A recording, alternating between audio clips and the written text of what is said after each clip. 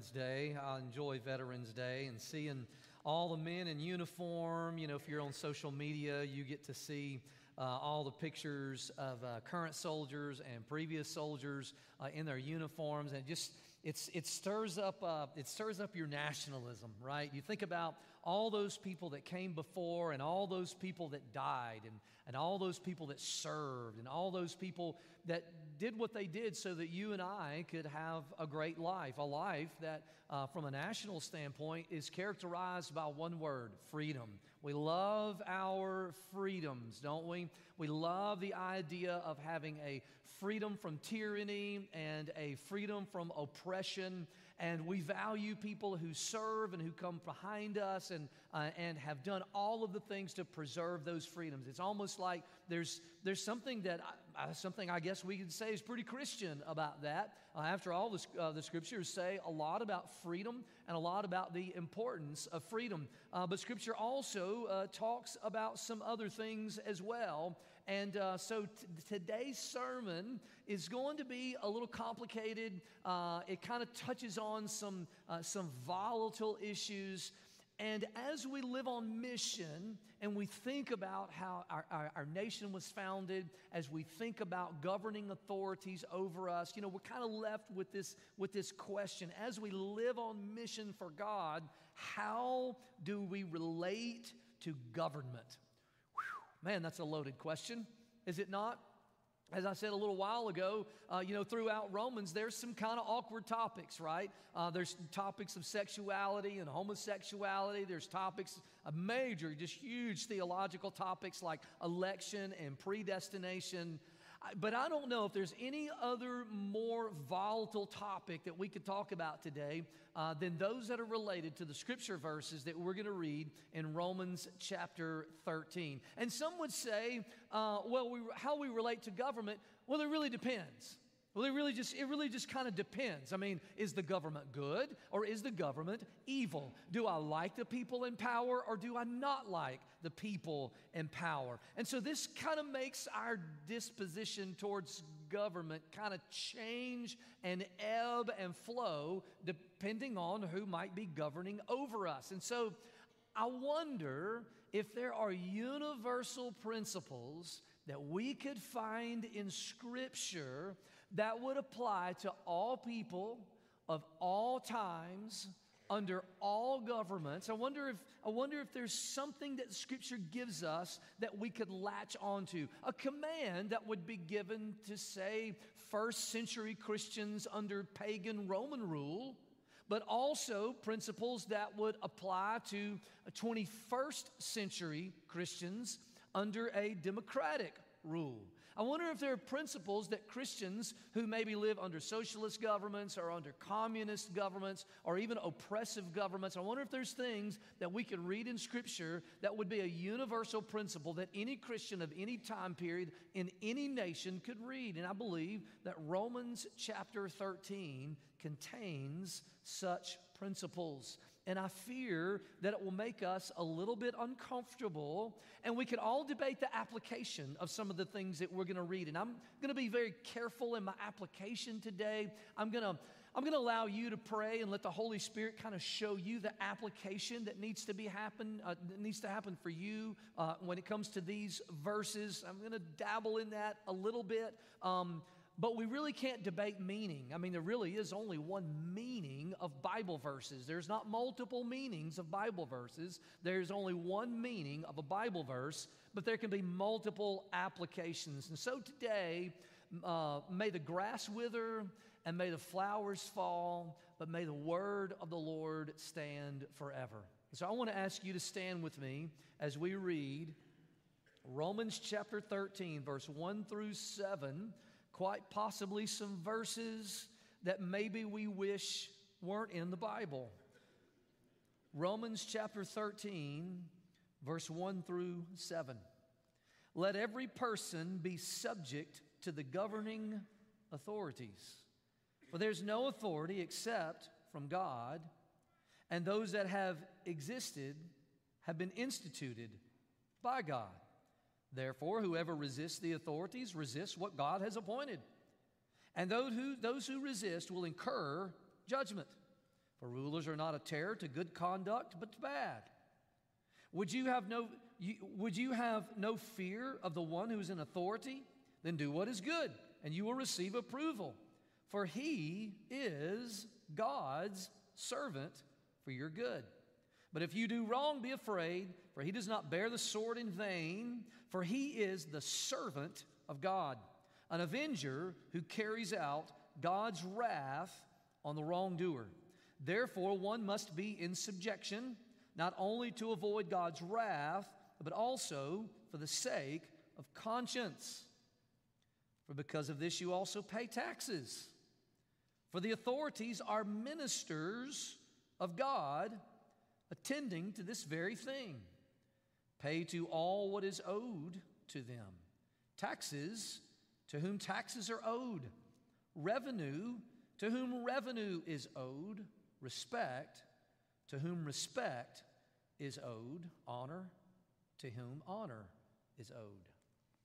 Awkward sermon alert.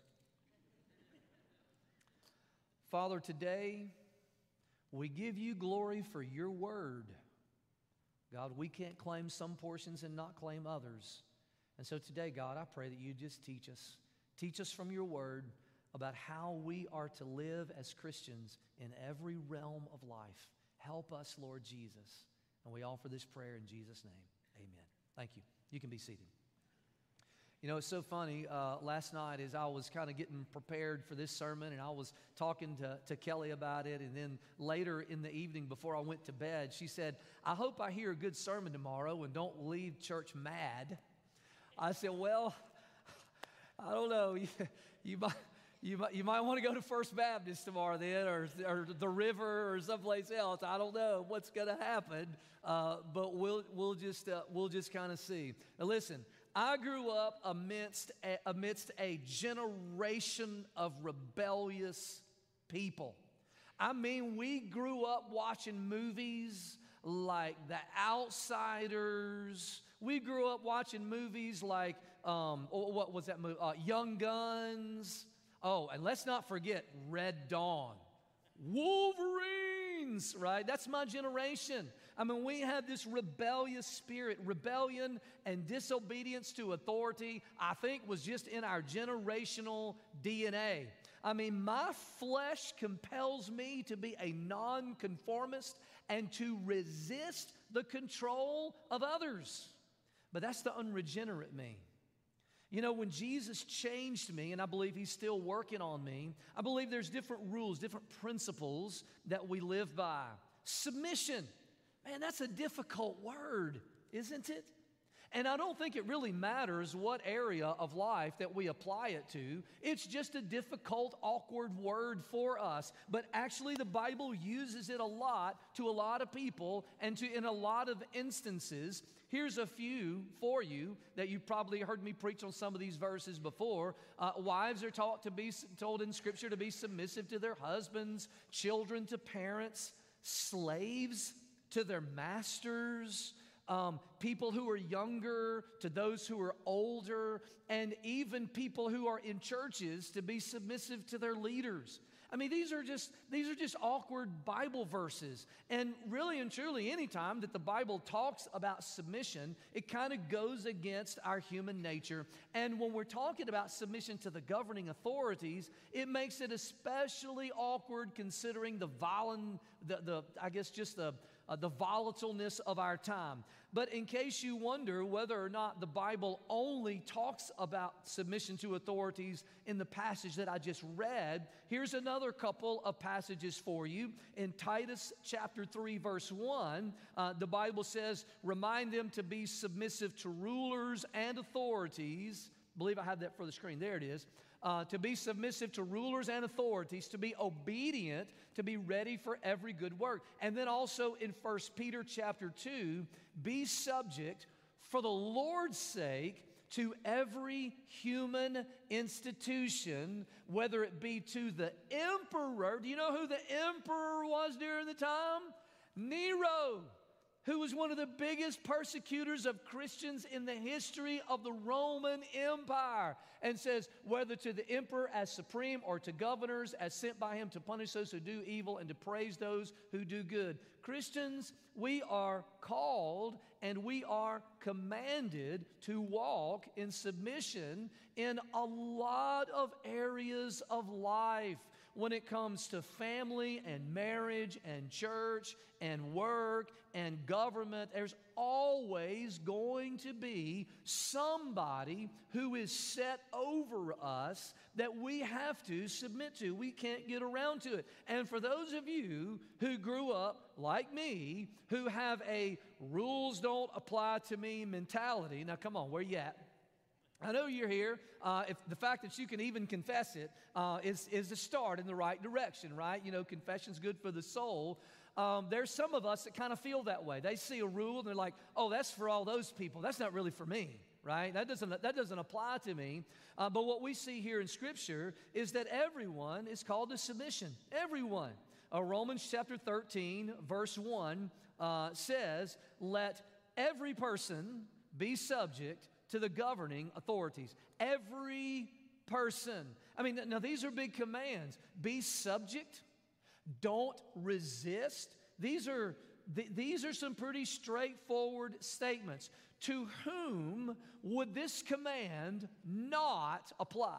All right, let's ask that question. To whom would this command not apply? Who could say, these rules don't apply to me, these commands don't apply to me, this scripture does not apply to me? Who would be able to claim an exemption to that? I think before we jump to any kind of conclusions, we ought to ask ourselves, who wrote this? To whom did they write it? And what form of governing authority were they under? Well, first off, we know that the Apostle Paul wrote this, and we know a lot about the Apostle Paul. We know a lot about how the Apostle Paul interacted with authority. He interacted with authorities, people who were in authority over him. We see stories of him going from city to city and trying to plant churches and interacting with different governing authorities. In the book of Acts, we see him interact with Felix and with Festus and with Agrippa and with Ananias, the high priest, who had him punched in the face. We see his interactions in the book of Acts with all of these people and the attitude and the demeanor in which he interacted with them. We also know that the people that he is writing to, the emperor that is over Paul at the time, the emperor that is over the Roman Christians in Rome, by the way, Romans, those are Roman Christians that Paul's writing to. Nero was the emperor over them. Do you know within 5 years of the time that this was written, from within 5 years from the time that Paul wrote this and these Christians at Rome received this letter, within 5 years there was a massive fire in Rome. You can read about it. Just go ahead and Google at some time if you want to, Great Fire of Rome, and it will give you the date of that fire. Nero blamed it on Christians. He blamed it on Christians, even though he knew Christians didn't do it. And although Christians had been persecuted long before the writing of this, after this fire, they had to go underground. They had to have worship service in catacombs, sometimes even burying their own dead in some of these underground places. They were severely persecuted. The Roman government was a pagan government. They required people to actually burn incense and worship the emperor, and if you didn't do it, you were under the penalty of death. And by the way, a lot of Christians chose death rather than to worship the emperor. You're saying, wait just a minute, isn't that? I thought we were supposed to be subject. I'll get there in a minute. I believe if the Roman Christians couldn't claim an exemption, then none of us can. None of us could say, well, this doesn't apply to me, if the Roman Christians themselves who received this writing, who lived underneath the emperor, if they couldn't claim an exemption to it, I don't believe that we could either. You know, I don't believe that Jesus was exempt from submission. The Bible tells us in Philippians chapter 2, verse 8, that he humbled himself by becoming obedient to the point of death. Who killed him? That same Roman government. Obedient to the point of death, even death on a cross. He received capital punishment from under the hand of the Romans. Now, why are we called to this?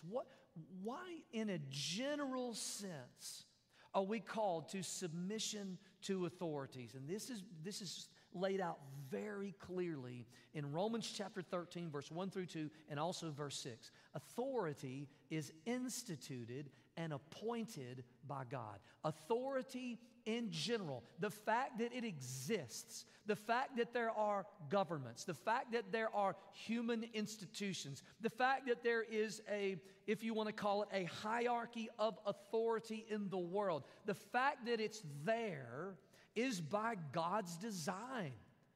Look what the scripture says right here.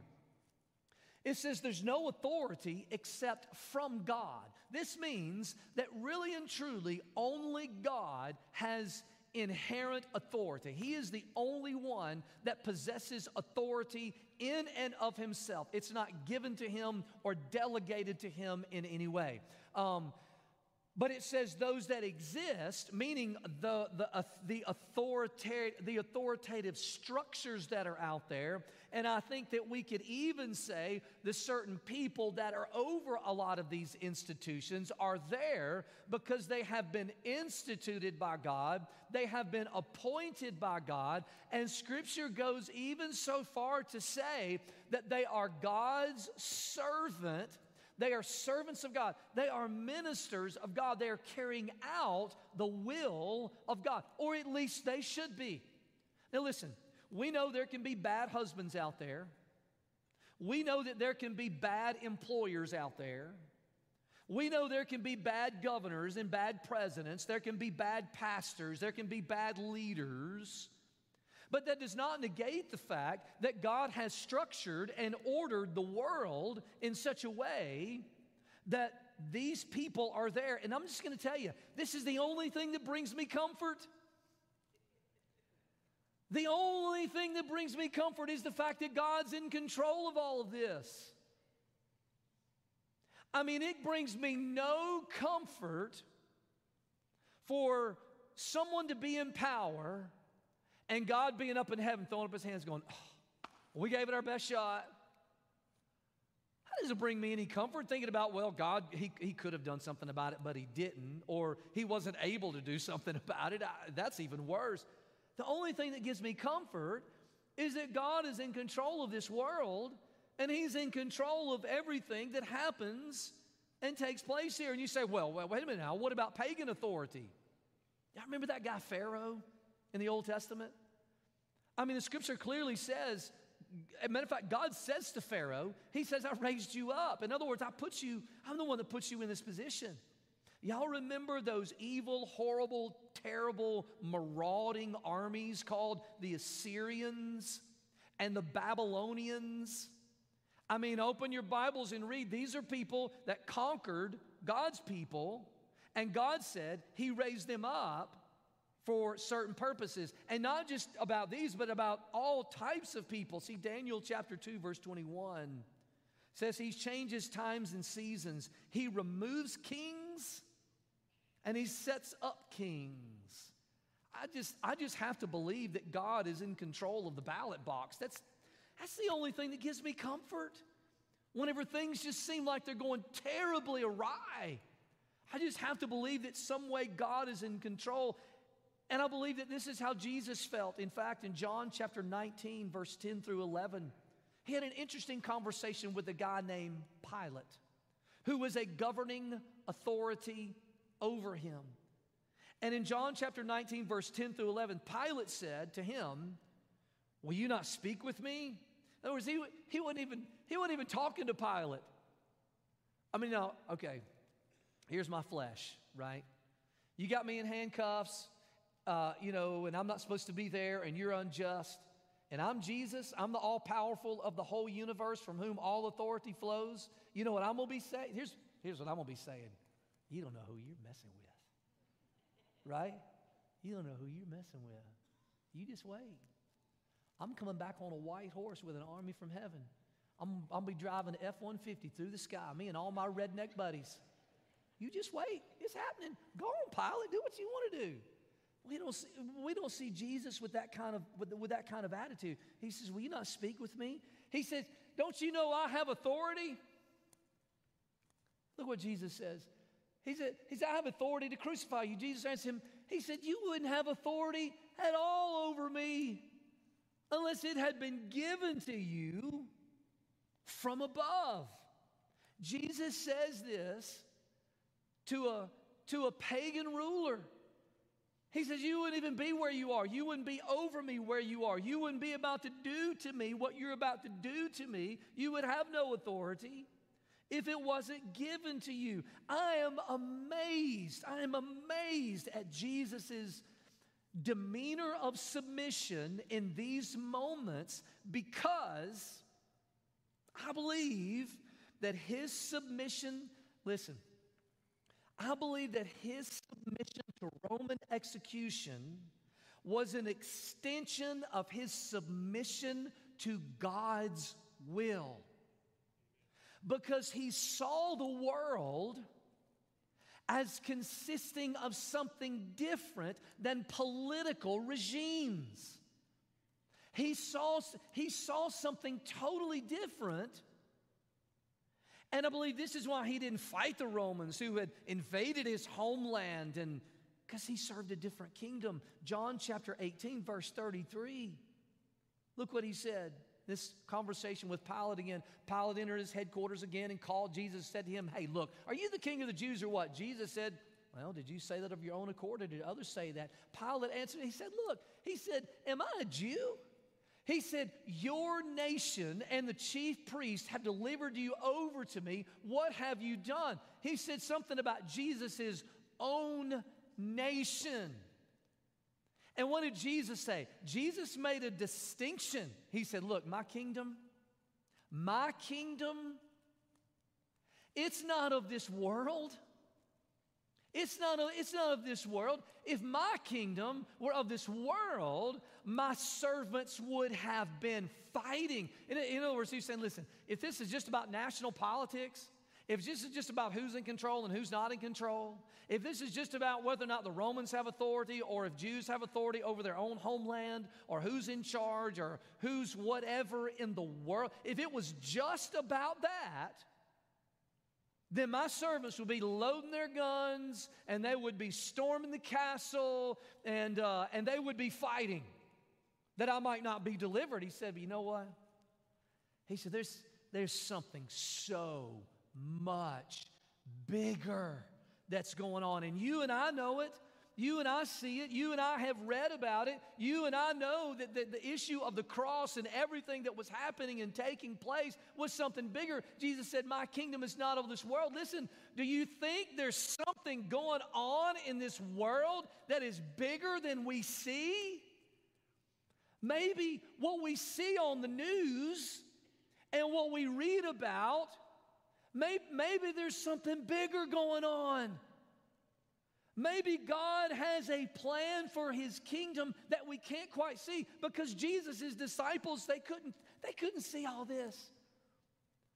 Oh, if we would just, man, what if we could see the happenings in our world in the same way that Jesus saw all the happenings in his world? You see, lack of submission is sinful. That's just what the Bible says. Y'all know I didn't write this stuff, right? Sometimes I feel like I got to make it clear, because when people don't like stuff on the screen, and I didn't write it. Look, it says, therefore, whoever resists the authorities resists what God has appointed. You see that? And those who resist will incur judgment, and not just temporal judgment. There is this idea that we could face God's wrath if we don't learn to live within the authoritative structures that are over us. You see, the Bible doesn't just command us to be submissive. The Bible commands us not to resist. Now listen, I know that just sounds, I mean, we're just thinking in our minds as Americans, what? And so here's the question.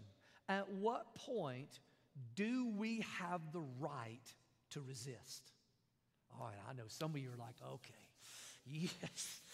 Now he's going to tell me. Yes, tell me. When can I resist? When can I resist? I know what y'all are thinking. I'm going to go out on a limb, all right?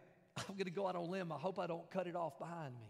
I'm going to go out on a limb, and not everything that, I don't know that everything that I'm about to say in the next few moments that I could truly say, thus saith the Lord. But I do believe that these are some statements that I believe are wise based upon the counsel of Scripture. I don't know that disagreement is a reason to revolt. Disagreement. I mean, after all, I can find disagreement all the time. And if it is just, well, I just disagree with you, so I'm going to try to cast off all the authority that's over me. I don't know that we see that. I don't think that we can throw tea in a harbor and forge a new nation every time we just disagree.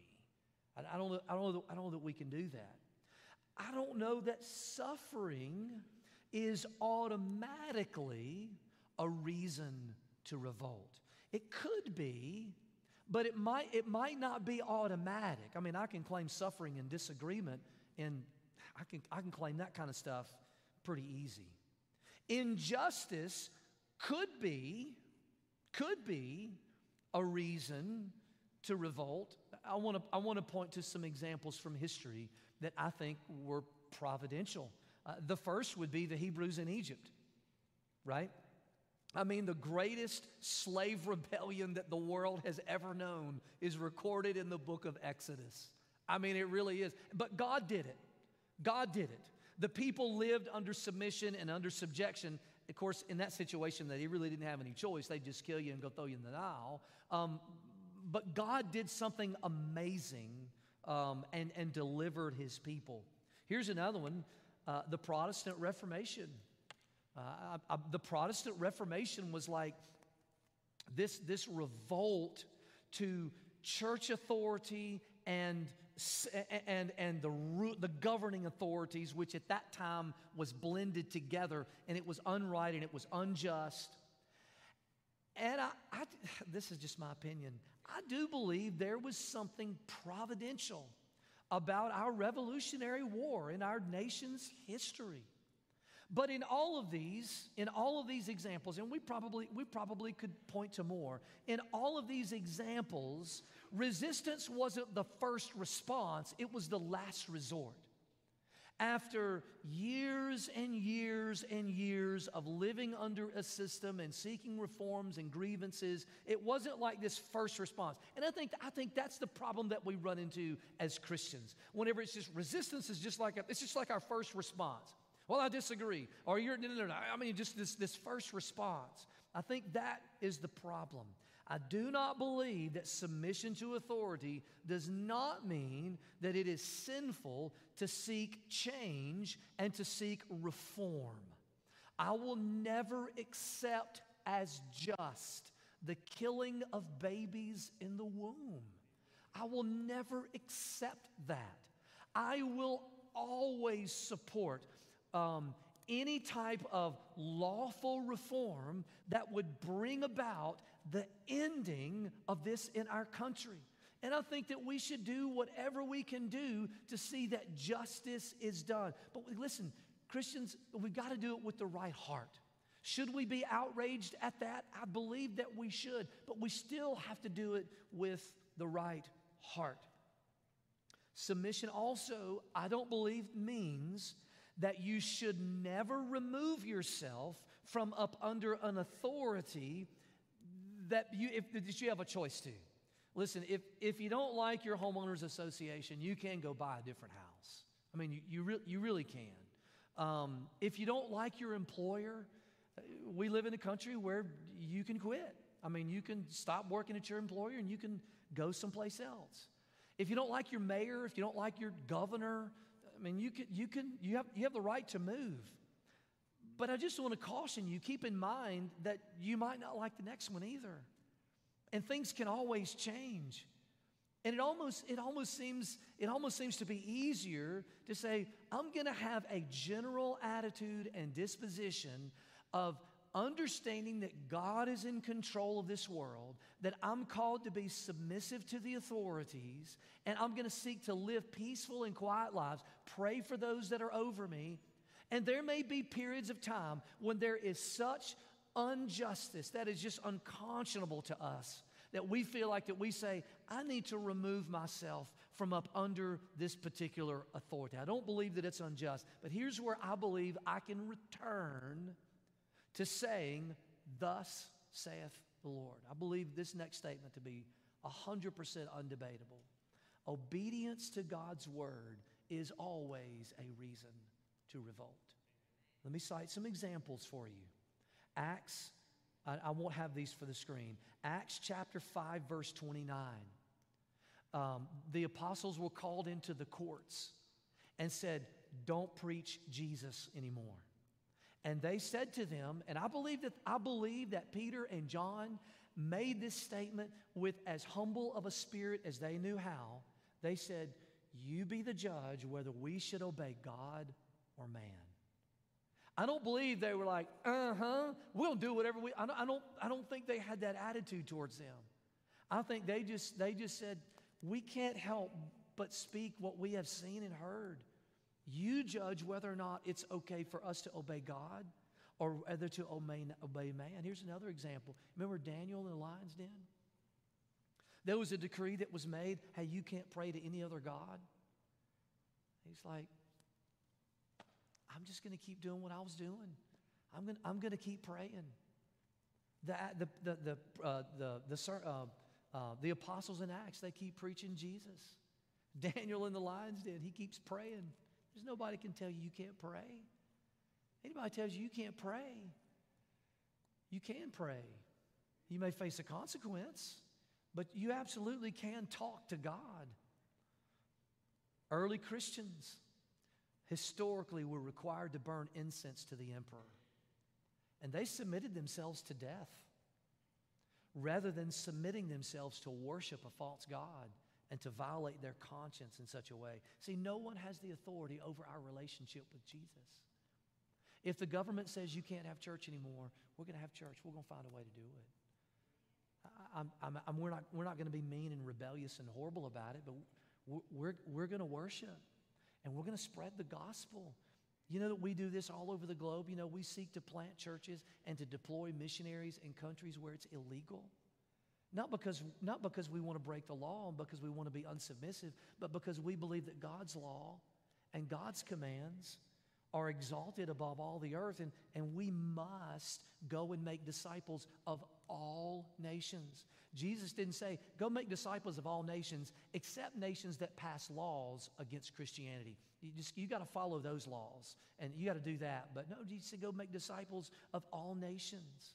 No one has authority over our relationship with Jesus. No one can tell us that we can't follow a command that Jesus has told us explicitly in His Word to follow.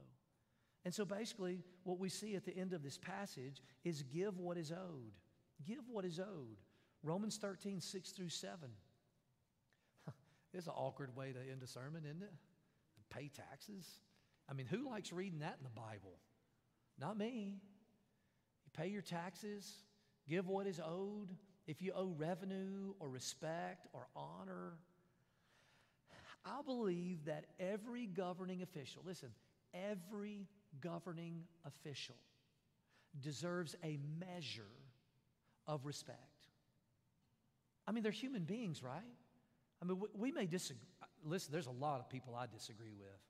I mean, there's a lot. Don't even get me started. But there is a measure of respect that we are owed to them. I mean, I look at some of these verses and I think about how difficult a job like a police officer has. Man, unless I am just being treated incredibly unjust. I'm going to obey a police officer. I may object. And I think it's the same way with all of the authorities that are around us. We owe a measure of respect. We should pray for them. The Bible tells us to pray. Those politicians that you don't like, there's images and names that are coming to your mind right now. All those people that you don't like, the Bible tells us to do what we did before and to pray for them. We have so much to be thankful for. The people who originally had to follow the command of Scripture, those Roman Christians, oh man, they were so persecuted. They were burned at the stake. They were put in the arena and lit on fire like torches. They were fed to lions.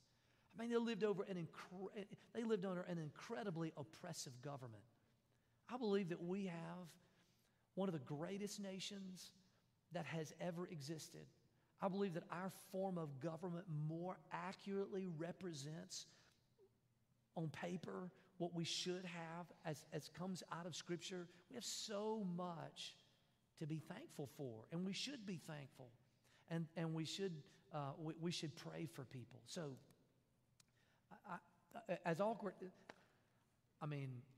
as this, isn't that awkward? I mean, to see that the Bible tells you to pay taxes and give honor and things like that. The person that we owe the most honor to is God. The person that we owe the most submission to is Jesus as Savior. And I find in my own life, whenever I'm doing that really, really well, that I'm able to recognize and to submit to other earthly authorities that God has set up and instituted among man. And so really it's about having a hard attitude and a submission towards Jesus as Lord. And I don't know where you are today. Maybe you've never truly submitted your life to Jesus as Lord. That's the starting point.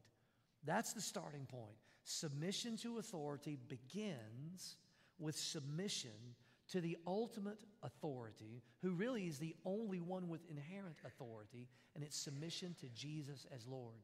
If that's never happened in your life, I hope that today could be the day for you. And maybe we just need to spend some time in prayer. And so in just a moment, we're going to bow our heads, we're going to close our eyes, and maybe you need to call on Jesus today and be saved. Or maybe there's something else going on in your life. Maybe this rebellion, we have a natural rebellion, all human beings. We naturally rebel against God. Our human nature naturally rebels against God as the authority over us. And maybe you've lived your life that way. Maybe you've lived your life in rebellion against God. Listen, I don't care who else you're submissive to in this life. I don't care what other authority you are submissive to in this life. If you are rebelling against God and against His Word, if you're not submissive to Him as Lord, things will never be right. That's the first thing that we need to get right in our life. Full and absolute, complete and total surrender and submission to Jesus. But if you're a believer here today and that's already happened in your life, maybe there's something else going on. Maybe you just have a fighting spirit over something that you just don't really need to be fighting over today. And let's just spend some time praying about that. So let's everybody just bow our heads and close our eyes. And you spend a few moments just praying.